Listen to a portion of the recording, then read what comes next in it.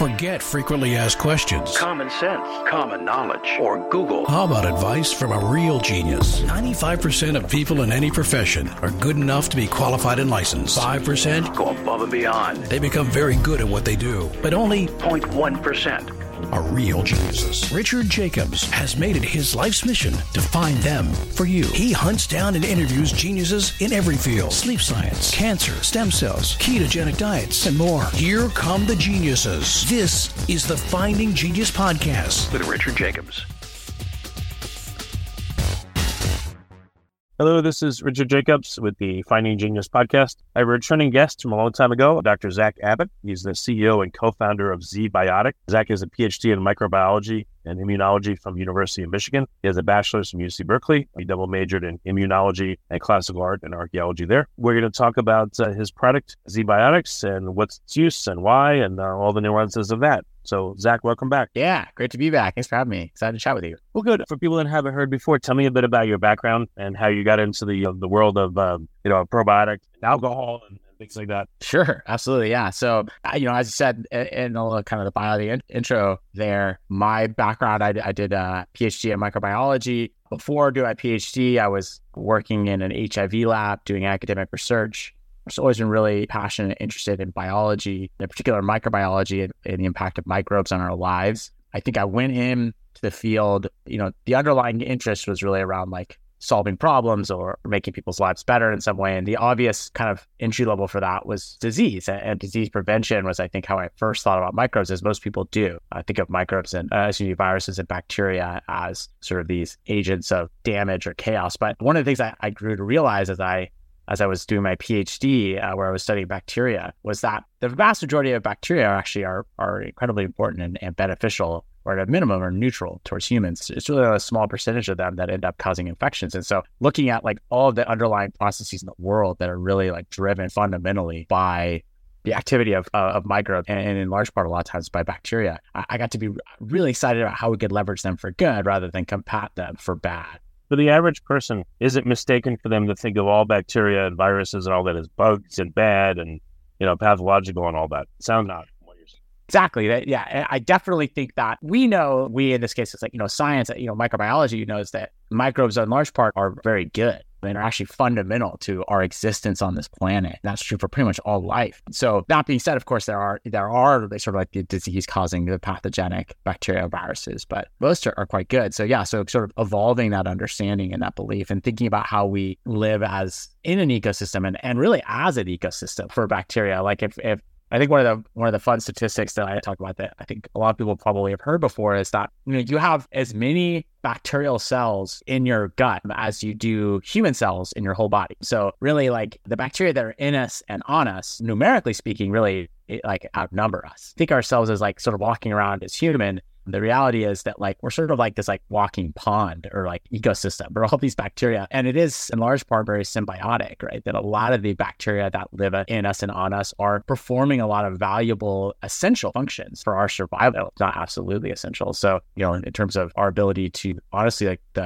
our emotional stability, our sleep patterns, our diet, our ability to combat infections, the development of our neurological systems, all these things are like driven or benefited in part by the fact that we have these bacteria, these microbes kind of living in and on us. So I became really, kind of looping this back to my interest, I became really fascinated with how important these bacteria are and what role are they playing. And then kind of as our understanding of this has vastly increased in the last 20 years, are there ways now that beyond just understanding it, are there ways that we can leverage it to kind of benefit our health more, understanding that this relationship is so important. So I think that's kind of what drove me or led me to ZBiotic, was that idea. I don't know if there's numbers out there, but approximately what percentage of bacteria are beneficial or at least not pathological, and what percentage are pathological? Yeah. So to pass along a number I've heard that I've never really validated or verified, and I don't know if we could ever even actually know it, but truthfully, the number I've frequently heard tossed around is about 1%. That about 1% of bacteria are pathological to humans in some way, and the other 99%. Truthfully, I think that's probably an overestimation. I think it's probably a lot less than 1%. There's so many different kinds of bacteria out there. But at a minimum,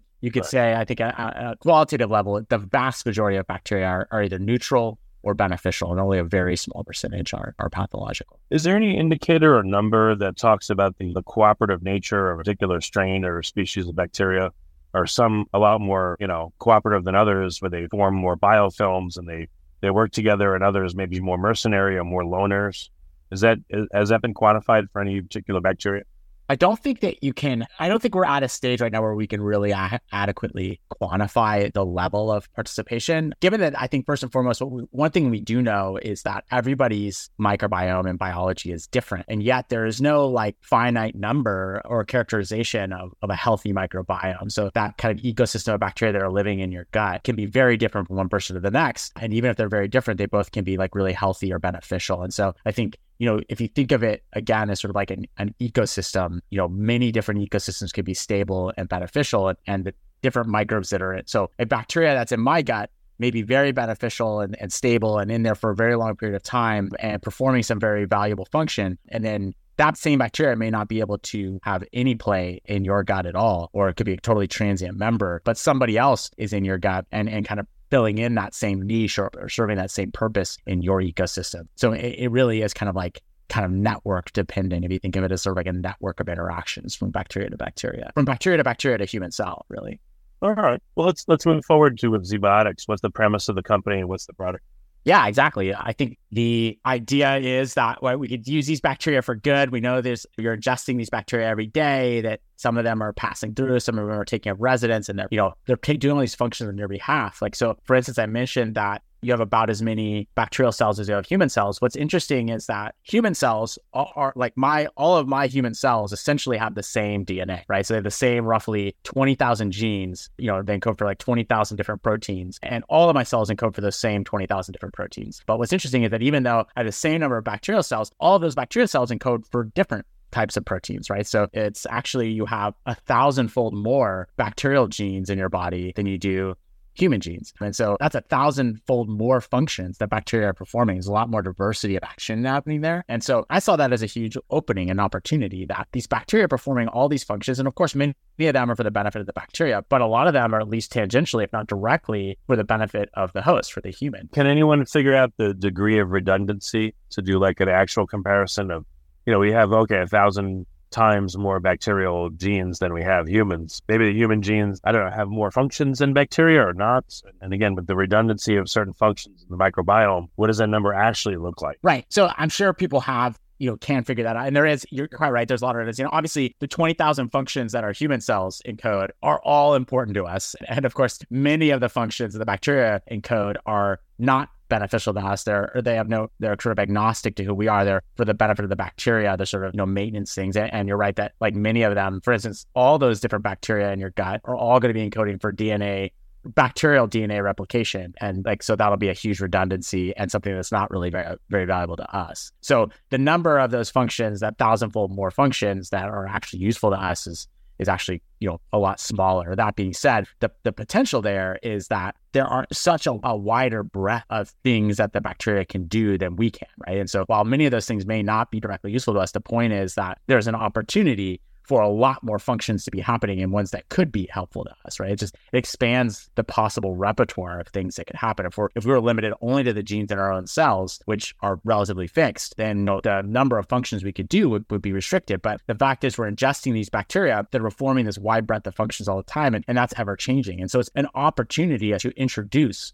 new functions that you didn't have before, which fundamentally is what made me so excited about ZBiotics and starting the company that would become ZBiotic. We essentially could take a probiotic, a safe, edible bacteria that performs, call it 2,000 to 3,000 functions, right? And many of those functions are for the benefit of the bacteria, but we could then use genetic engineering and program that bacteria to perform one additional function. And that function would be useful to you, the human, the person who ingests the bacteria, right? And so if we could reliably get that bacteria to perform that single additional function in addition to the thousands of functions that it was already performing, then we could basically be delivering to you a new function that would create a new benefit to you, the user, the host. And so that was really the idea was, there's all these things. I mean, bacteria can essentially do any biological function on the planet. And to just zoom in for a second and just define what I mean by function, it's the idea that when you eat food, that is comprised of all these nutrients and macromolecules, big long proteins and big long, strings of sugars and all these things, right? And we have to use biochemistry to break those down. Our cells break down those nutrients, or they bind onto pieces, to minerals like calcium and iron and absorb them. And all these things are really important for us to survive, right? And that's just nutrients that I'm describing right there, but also biological functions to how you think and combat disease and sort of all these sorts of things that happen are all done based on these functions that your cells are performing, right? And so if we could define something that we thought was really important or really valuable, we could get a bacteria to do that function. Basically, a bacteria can do almost anything. And they've been around for 3 billion years, much, much longer than humans have. And so they're capable of basically performing any biological function. And so that was the idea. Okay, so now we have the whole universe of biological functions that we could potentially program into a bacteria that you could eat. And so then how do we narrow it down to something that would be interesting and useful? And so I started thinking about ways that or things that we could apply this idea or this technology to. And I quickly kind of decided that I think there's a lot of different directions we could go, but I decided that I didn't want to build drugs. I didn't want to cure diseases myself with this idea. What I wanted to do was make products for healthy people, for people who wanted to they're already functioning properly, that want to kind of level up or be better or more healthy, or help them navigate kind of a world that is in modern society is sort of pushing them to be less healthy, with sort of highly manufactured foods and the relative availability of simple carbohydrates and all these things that make it really difficult to be healthy. I thought it would be a fun way to bring biotechnology to the average person by focusing on kind of making healthy people healthier and helping with kind of everyday problems rather than curing. There were a lot of other companies out there that were kind of using this or had proposed using this technology to cure disease. And I thought it was great. I saw a different opportunity, basically. Before we continue, I've been personally funding the Finding Genius podcast for 4.5 years now, which has led to 2,700 plus interviews of clinicians, researchers, scientists, CEOs, and other amazing people who are working to advance science and improve our lives and our world. Even though this podcast gets 100,000 plus downloads a month, we need your help to reach hundreds of thousands more worldwide. Please visit findinggeniuspodcast.com and click on Support Us. We have 3 levels of membership from $10 to $49 a month, including perks such as the ability to see ahead in our interview calendar and ask questions of upcoming guests, transcripts of podcasts you're interested in, the ability to request specific topics or guests, and more. Visit findinggeniuspodcast.com and click Support Us today. Now back to the show. Well, one thing recently I learned that it seems like almost no probiotics take up residence in the gut, but it's in the transit of them is where their action is. Exactly. So while they're in transit, that's when they take action. So how do you reconcile that? Do you then provide foodstuffs to the existing bacteria someone has, so now they can unlock an ability or amplify an ability to digest something or produce a certain metabolite? If you have that thinking, how do you choose the right bacteria to affect the existing ones there and partner with them, let's say? That's a really astute question, and one that, most people who are not microbiologists don't appreciate is that it is, everybody, as I described earlier, everybody's sort of network of microbes is really complex, and it can be very difficult to reliably get a bacteria to take up residence there. And so indeed, I actually took advantage of the fact that I chose a bacteria that doesn't take up residence in the gut, but reliably passes through the gut in a very transient way. And so took advantage of sort of the transient timeline like that. It picked a bacteria that's able to transit through the gut really efficiently and effectively, and it's able to express protein and essentially perform biological functions while it's kind of floating down the river, down your gut, right? So the idea that you ingest this bacteria and then it passes through your intestines in about 18 to 24 hours and you pass it out. That's very consistent from one person to the next. The bacteria I use is a bacteria called Bacillus subtilis. It's a common microbe found in really ubiquitously. It's on your kitchen countertop. It's in the soil. It's on the surface of fresh fruits and vegetables. And you likely eat it every day of your life. And it's naturally evolved to pass through your stomach acid unharmed. And then basically when it gets into your intestines, it wakes up out of a sort of dormant protected spore form. And once it's woken up, it starts becoming active and it enjoys kind of the float down the river of your gut. There's some nutrients there. And so it kind of takes advantage of that. And then it doesn't want to stay there. It wants to pass out the other side and go back out into the soil. It's an environmental microbe. And so I took advantage of this bacteria that we know is safe, that you eat every day, that is already has all the toolkit ready to kind of just naturally pass to your gut, and say that, okay, as you're floating on that river for 18 to 24 hours, while you're doing the things you normally do this one extra thing. And I know that reliably we'll get that function every time you eat the bacteria, no matter what your microbiome looks like or anything, because it's totally agnostic to that. It's not trying to join the microbiome. So the idea was sidestepping all the complexity of trying to seed the gut or have a bacteria take up residence, which is really unreliable and inconsistent. Instead, pick one that just transits right through. What about packaging your food stuff with, subtleness, so that while it's on its journey, it has plenty of fuel to multiply as much as it can before it leaves your body and have its effects? Yeah. So we decided early on, I decided that what I wanted was I didn't actually care or really want to encourage multiplication, that we could have a lot better control over the dose if we picked it back, if we used Bacillus subtilis, which, it's going to replicate maybe one or two cycles, but it's not really going to grow a lot. It's just going to pass through. And so what I did instead was I engineered it so that I knew that it would express a lot of the protein without having to replicate. So the protein that's providing the function. So the idea that essentially that bacteria wakes up in your gut and it immediately turns on its ability to kind of express this protein and perform this function. And then as it flows to your gut, even if it's not going to grow a lot, it's awake and it's active. And it is as part of the genetic engineering, it is very robustly expressing this enzyme. And so, I was drawing on my background as a PhD microbiologist. This is what I did in my PhD, was really understand how bacteria regulate the proteins they express, when they turn them on, when they turn them off. How much of a protein do they express in a given situation? There's very complex regulatory kind of machinery that happens in the bacterial genome. And so I was able to kind of tap into that expertise and ensure that the bacteria was able, that the regulation of the protein, of my protein of interest, of my function of interest, it was basically really strongly on all the time. What function are you trying to enable? Yeah. So with the first product, I thought, again, kind of going back to making healthy people healthier and the idea of kind of helping people in their everyday lives as a way of kind of bringing synthetic biology and genetic engineering into kind of everyday use. I made a bacteria that could break down acetaldehyde. So the function of performing was breaking down this toxic molecule called acetaldehyde that is the metabolic byproduct of drinking alcohol. I mean, it's the reason, acetaldehyde is the reason that you don't feel so good if you've had a few drinks the night before. If you wake up the next day, you don't feel so good. That's in large part due to your exposure to this toxic byproduct called acetaldehyde. And acetaldehyde initially actually forms in the gut when you drink. And then it kind of gets absorbed in the bloodstream. It wreaks havoc throughout the body and it's eventually processed by the liver. But at that point, it's a little too late. So we engineered the bacteria to perform the same function your liver does of breaking down acetaldehyde, but doing it in the gut where it initially formed. So the idea was that you would eat this Bacillus subtilis, it would pass your stomach acid unharmed, it would wake up. When it got into your gut, it would start expressing this enzyme that could break down acetaldehyde, and it would do that really, because of the genetic engineering, it would do that really robustly. So we could break down as much acetaldehyde as you might be exposed to drinking, and then you pass it out the other side, and it would work for a night basically, which is how long you'd need it in the case that you're drinking alcohol. Well, do you have it before you drink, while you're drinking, after you drink? The idea, ideally, it's designed to be taken before you drink, so that the bacteria is out in your gut, hanging out in there for, like I say, about a day, and so then it's ready and it's making this enzyme, so that then when you drink alcohol and then alcohol gets the ethanol and a small percentage of that gets converted to acetaldehyde in the gut, that acetaldehyde, our bacteria are ready to take care of that acetaldehyde before it gets absorbed into the bloodstream. So that's fundamentally the hypothesis behind how the product will work. So you take the product before you drink, and then the bacteria are ready and they're in there to kind of deal with acetaldehyde as it forms. Okay. What makes acetaldehyde? Is it just literally the breakdown of alcohol by stomach acid, or do our cells? Our human cells, and by in large part in this case, it's the bacteria. So what happens normally is, so when you drink alcohol, right, the ethanol, which is the part that, is the functional part of alcohol, right, of an alcoholic drink, it is alcohol. That ethanol, the vast majority of that gets absorbed pretty quickly in the bloodstream. And then the ethanol circulates throughout your body and has the effect that it has, the intoxication and whatever else kind of ethanol does. And then it makes its way to the liver. And then in the liver, that ethanol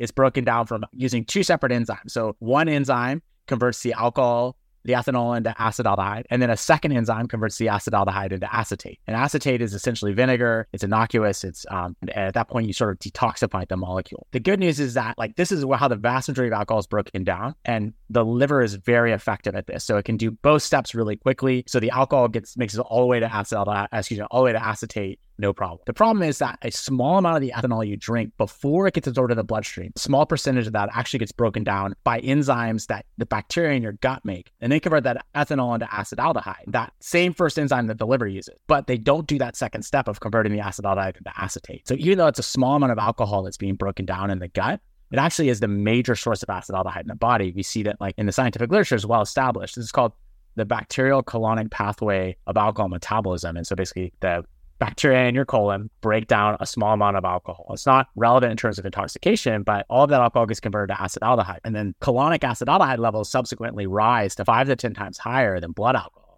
blood acetaldehyde, because the liver is so effective at both steps of the reaction, but the gut is not. And so then that acetaldehyde basically accumulates in the gut. It's absorbed in the bloodstream. It circulates throughout the body and wreaks havoc throughout the body, and then eventually is broken down by the liver. And so the idea was we just completed the reaction in the gut. Same type of enzyme that your liver is using to do that second step. We just have programmed another bacteria to do that same second step, the same way many bacteria are doing the first step. Could this be reconstituted as an injectable liquid for alcohol poisoning? I mean, would it, let's say someone drank so much that they're blacked out and now they're unable to help themselves. Could this become a hospital protocol where, again, through IV, you give a mixture of this and the bloodstream? May be very dangerous. I don't know. But is there a way to do something like a bolus of this, administered orally somehow through a tube, or maybe even a suppository, something to mitigate the effect of alcohol poisoning? So with alcohol poisoning, what you're dealing with is actually like the toxicity of the ethanol itself, not the acetaldehyde. And so this bacteria is really, its ability is to break down the acetaldehyde, this metabolic byproduct, which is also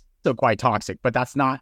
The problem is that when as I say, the vast majority of the alcohol you drink is absorbed to the bloodstream pretty quickly and processed by the liver. And so in the case of alcohol poisoning, you're kind of overwhelming the liver's ability to even break down the ethanol. And then that ethanol itself is sort of poisoning your brain and causing the problems, suppressing kind of respiratory and function and things like that. And so that's what can create that problem. So this bacteria is not dealing with the ethanol at all. It's only the acetaldehyde. So what happens if someone's really, really good and fast at processing ethanol in the liver? So they would have a certain profile. They would build up acetaldehyde very quickly. And someone else, maybe that's slower to metabolize it, or a whole stomach. What happens if you've got a lot of conversion of ethanol, but there's very little acetaldehyde, or conversion in the presence of a lot of acetaldehyde? Is there a feedback mechanism that slows the decomposition of ethanol to acetaldehyde, let's say? Theoretically, like the enzyme kinetics say that yes, at some point it would. From a physiologically relevant standpoint of concentrations of ethanol and acetaldehyde, that's unlikely. There actually is some people have a mutation in the enzyme that breaks down acetaldehyde. And so they actually are exactly that. They can convert the ethanol very quickly. Or some people actually have a mutation in their ethanol, the enzyme that breaks down ethanol, and converts it into acetaldehyde. And that enzyme actually works more effectively than a normal person's. And so they actually do also get an accumulation of acetaldehyde. So at some point, yes, it is true that if the acetaldehyde builds up too much, it'll create a backward pressure on the enzyme that does that conversion. But the vast majority of cases, that's not an issue. Is there any point in affecting the rate of ethanol conversion to acetaldehyde, or is it only negative, or do you just leave that to the body? I mean, I would argue that I think the risks outweigh the advantages of accelerating conversion of ethanol into acetaldehyde.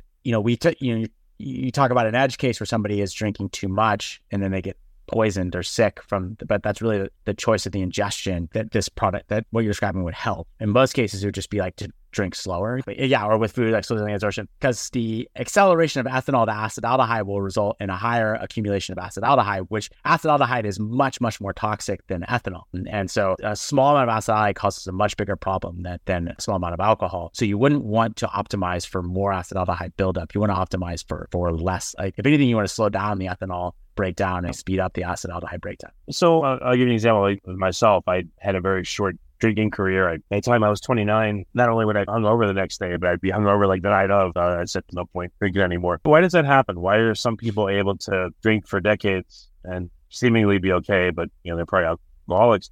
And other people, they crap out early. They can't process it. They start to get hungover more and more and more frequently and fast and more early. Yeah. I mean, basically, the short answer to this is that like everybody's biology is a bit different, and like the function of your liver declines over time. So the enzymes that your liver uses to break these alcohol and acetaldehyde down, our production of those enzymes slows down over time as our liver becomes less functional. And so for some people that happens sooner, and for some people that happens later, and a lot of that's up to genetics. It's actually a lot of it's up to your microbiome too. The fact that, people will notice that maybe two nights that are separated by a couple of months that seemed very similar on the surface, right? In both cases, they went out and they had, let's say, 6 or 7 drinks and over a pretty similar course of time. And one morning they woke up and they felt fine. The other morning they woke up and they felt terrible. A lot of times that's due to the fact that your microbiome shifted. And so the bacteria, which is kind of your first line of defense with anything you're ingesting in your body, it could be really different. So if you had a microbiome that was particularly ambitious at breaking down the ethanol into acetaldehyde in the gut, you could have a higher incidence of sort of like acetaldehyde accumulation in the gut, and then you feel worse the next day. Whereas maybe you had a microbiome that was less ambitious in that regard and left most of the job up to the liver and you felt okay. To your point, as we get older, most everybody notices that they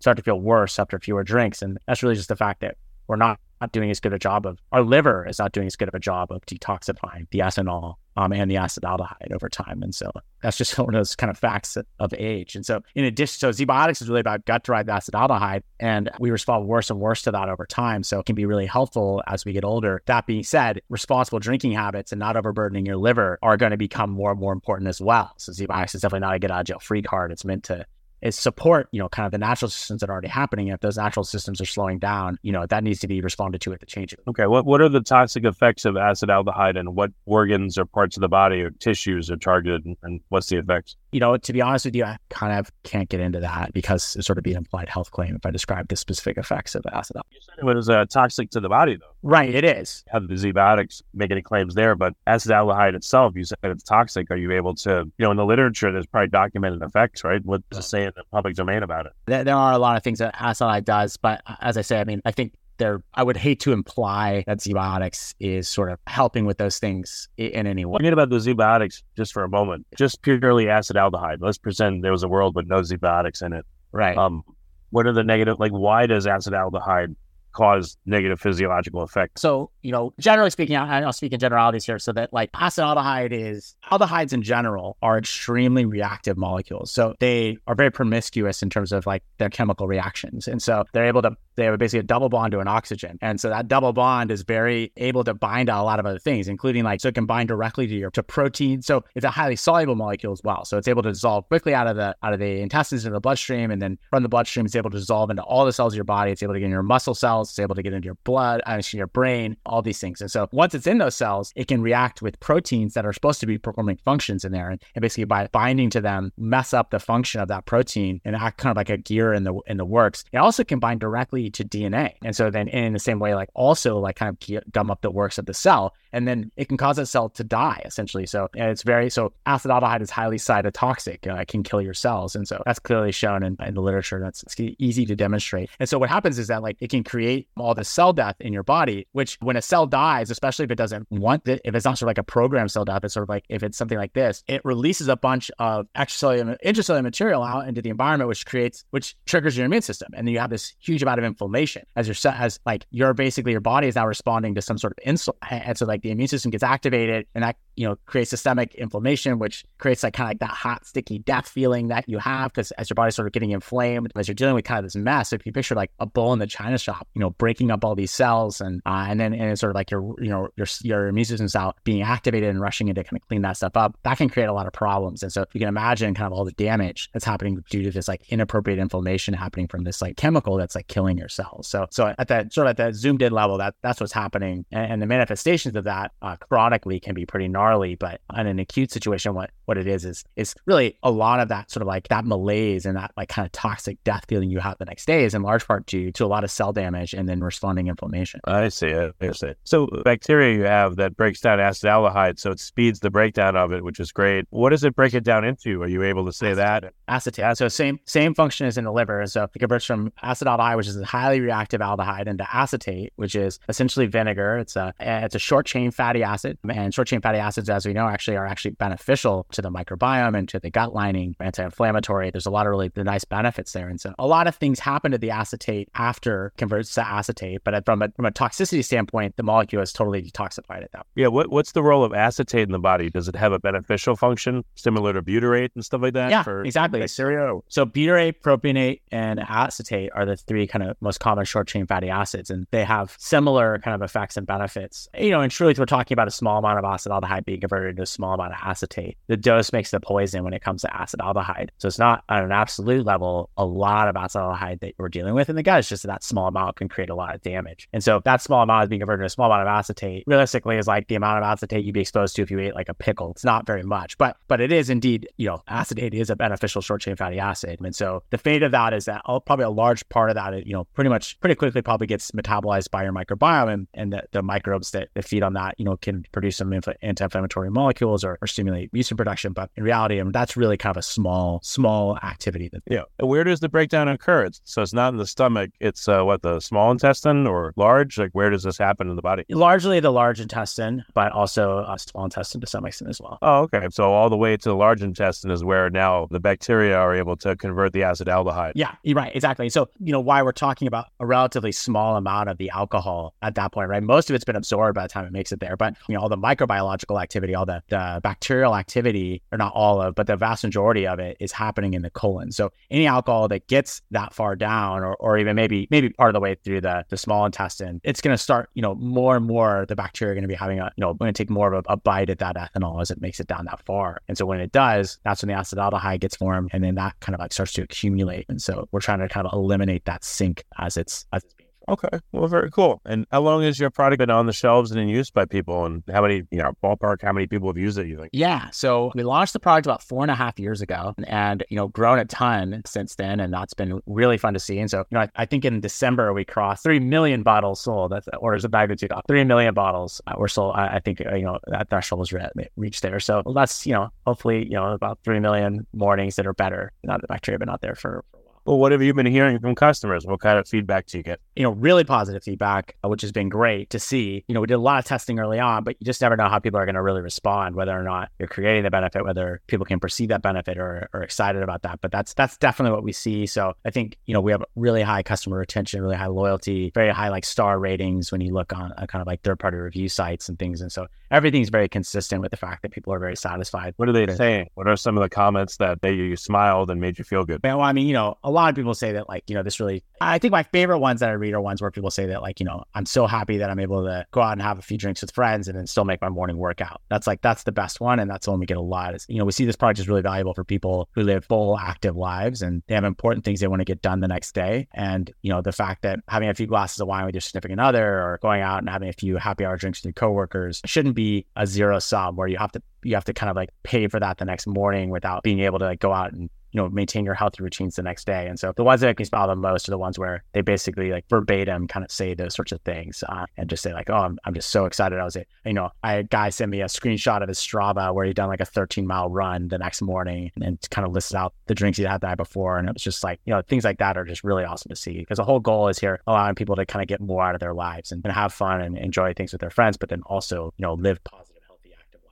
Yeah. When is too late to take it? Is the morning after too late or yes. When? The morning after is definitely too late. At that point, the acetaldehyde has already wreaked havoc throughout the body. And so now you're not even dealing with the acetaldehyde anymore. You're dealing with the inflammation that the acetaldehyde caused. So, basically the product will help with any drinks you have after. So if you drink 2 drinks and then remember to drink Z-Biotics and then have 2 more drinks, then it will help with the 2 drinks you had after you drank Z-Biotics. If you have 5 drinks and then remember to take Z-Biotics right before you go to bed, odds are that's going to have pretty limited impact or limited benefit at that point, but it's probably too late. All right. Is there anything that you can do once someone, the morning after to help the hangover or is there nothing you can do right now? I mean, at that stage, right, like it's sort of the age-old question that people have been asking for the 6,000 years of human history that people have been drinking alcohol. There's not a lot you can do there. I mean, at that point, if you're already feeling bad, it's really a matter of time. There is evidence that caffeine and, NSAIDs, right, like aspirin or ibuprofen or whatever, they can obviously help with some of the symptoms, but they're not,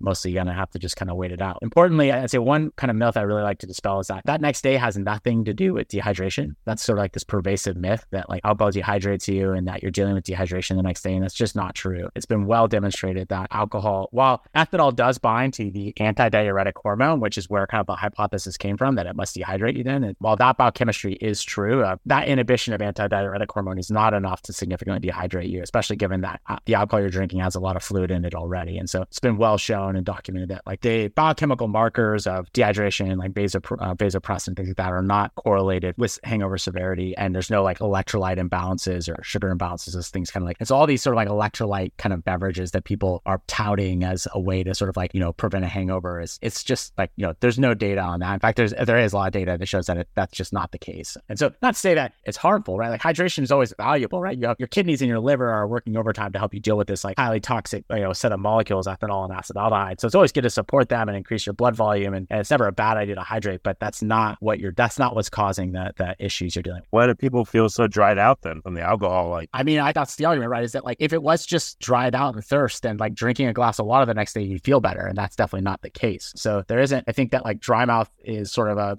can be a side effect of drinking alcohol. But I think, that's more to do with kind of the deal with the fact that your body is sort of fundamentally like you create a lot of inflammation, there's a lot of fluid and to deal with. Like the same way that you want to make sure you stay hydrated when you're sick or whatever. But dehydration is not the cause of what you're dealing with. Interesting. Have you had anyone that's used, like that drinks very frequently and uses it every week for a period of months? And, does the effect just work every time, or does it grow with time? Does it diminish with time? Any heavy users of it? Yeah, I mean, definitely lots of heavy users. We have, a good portion of our revenue comes from, people who are really excited about the product and use it a lot. What we see is that like basically the more somebody uses it, the more they basically, we hear kind of the sentence like, I'm afraid to drink without it now. And so kind of using it every time they drink. So we have a lot of people who use it very frequently. And we sell the product in bulk in 50 packs and 100 packs for that exact reason, that there are people that basically just use it all the time and hand it to their friends. And no, there's no expectation of, nor do we observe any sort of like quote unquote like tolerance or like your body like adapting, right? Because talking about a small amount of acetaldehyde, the vast majority of the enzyme that you need, your liver already is producing to deal with the vast majority of the alcohol that's being absorbed and processed there. And so we're really dealing with that small amount of acetaldehyde that's forming in the gut. So there's not really any risk of like tolerance or adaptation that happens there. Have you thought about doing this for, let's say, marijuana use, feeling burnt the next day? Is there any physiological mechanism or help there? I've never even looked into that. It certainly is an interesting idea. I'll say that the bigger mission of the company is, I liked this as a starting place for the technology. What I was really excited about was the idea that we could take probiotics and engineer them to do useful and beneficial things that for people and make people live healthier, happier lives. And in the early day, and then I didn't necessarily think that I was going to be using this to help you kind of with the next day effects of drinking per se. I just kind of had it on as I was sort of brainstorming ideas. It was one of the ones that made the list, strictly kind of almost as a joke in the beginning, just sort of like, oh, haha, this is something we could do. And then, but as I started pitching the idea, that was the idea that people got most excited about. And so I started to realize that this was like a really great starting place for the tech, in that I'm sort of like doing this birth announcement, right? When we launched this product, Marav, I said this already, it was the world's first ever genetically engineered probiotic of any kind to go to market. Nobody had ever done this before. Nobody ever brought this technology to market before. Other people had done it in research labs or working on it for drugs or things like that. But like we were the first people to bring this technology to market. And I remain very excited about the potential for this technology of genetically engineered probiotics. So this next generation, right? Probiotics that are engineered to do something very specific and create a new novel benefit, to perform a function that did not exist before. And so, I mean, in terms of a product. And so I was really excited about that. And so this became clear that this was a good first application of tech to announce this idea of this probiotics 2.0, these genetically engineered probiotics, right? An age-old problem that nobody seemed to have a solution to, but there was like clear biochemistry that we understood that we could address, which is the acetaldehyde buildup. And so I thought that what a great way to kind of prove the point, right? People understand the problem. There's a very visceral readout of efficacy, right? People can try the product and feel the benefit for themselves, so they know it's working. You don't have to just take my word for it. You can feel it. So it made sense. But that being said, we want to apply the technology, and we are actively looking to kind of make lots of new products that perform all kinds of useful and exciting function. And so it's not so much about necessarily, making you feel better after kind of partying per se. That just so happened to be kind of the first place we went. But I think that there's such a breadth of exciting things we can do. Like we can help you acquire nutrients better from your food. We can help protect you from like heavy metals in your drinking water, or pollutants in the air, things that are just unavoidable in a modern environment. We can help you like turn kind of like the negative aspects of like a highly processed diet that are unavoidable into things that are more beneficial for human health. We can help with your mood and your sleep, oxidative stress from like, even things like exercise that like, while obviously are genuinely very good for you, also creates stress that, that your body has to recover from, and it can help you maybe recover better or recover better from poor sleep. So there's like so many exciting things I think we can build here. And so your idea around sort of like, I don't know what you call it, the fry after marijuana use, that's super interesting. I never even looked into it, but if the biochemistry has been defined and there's a lever to pull there, it's certainly something that theoretically could work. Although the route of ingestion I guess people do eat edibles and stuff, so I don't know if it comes from that, but generally the route of ingestion for marijuana, right, is through the lungs, so maybe a little bit more tricky now back. Very good. Where is ZBiotics available? How do people get it? You can get it on our website. zbiotics.com is the best place to get it. We also, are sort of hoping to expand more into retail this year, and so that's another option as well. Okay, well, very good, Zach. Thanks for coming on the podcast, and I know we went into like a ton of detail on it, but you fielded everything well, and I appreciate it. I mean, really impressed. Really astute questions and really insightful, and I was really happy we were able to get into the biology. That was a lot of fun for me, so thanks a lot. If you like this podcast, please click the link in the description to subscribe and review us on iTunes. You've been listening to the Finding Genius podcast with Richard Jacobs. If you like what you hear, be sure to review and subscribe to the Finding Genius podcast on iTunes or wherever you listen to podcasts. And want to be smarter than everybody else? Become a premium member at findinggeniuspodcast.com. This podcast is for information only. No advice of any kind is being given. Any action you take or don't take as a result of listening is your sole responsibility. Consult professionals when advice is needed.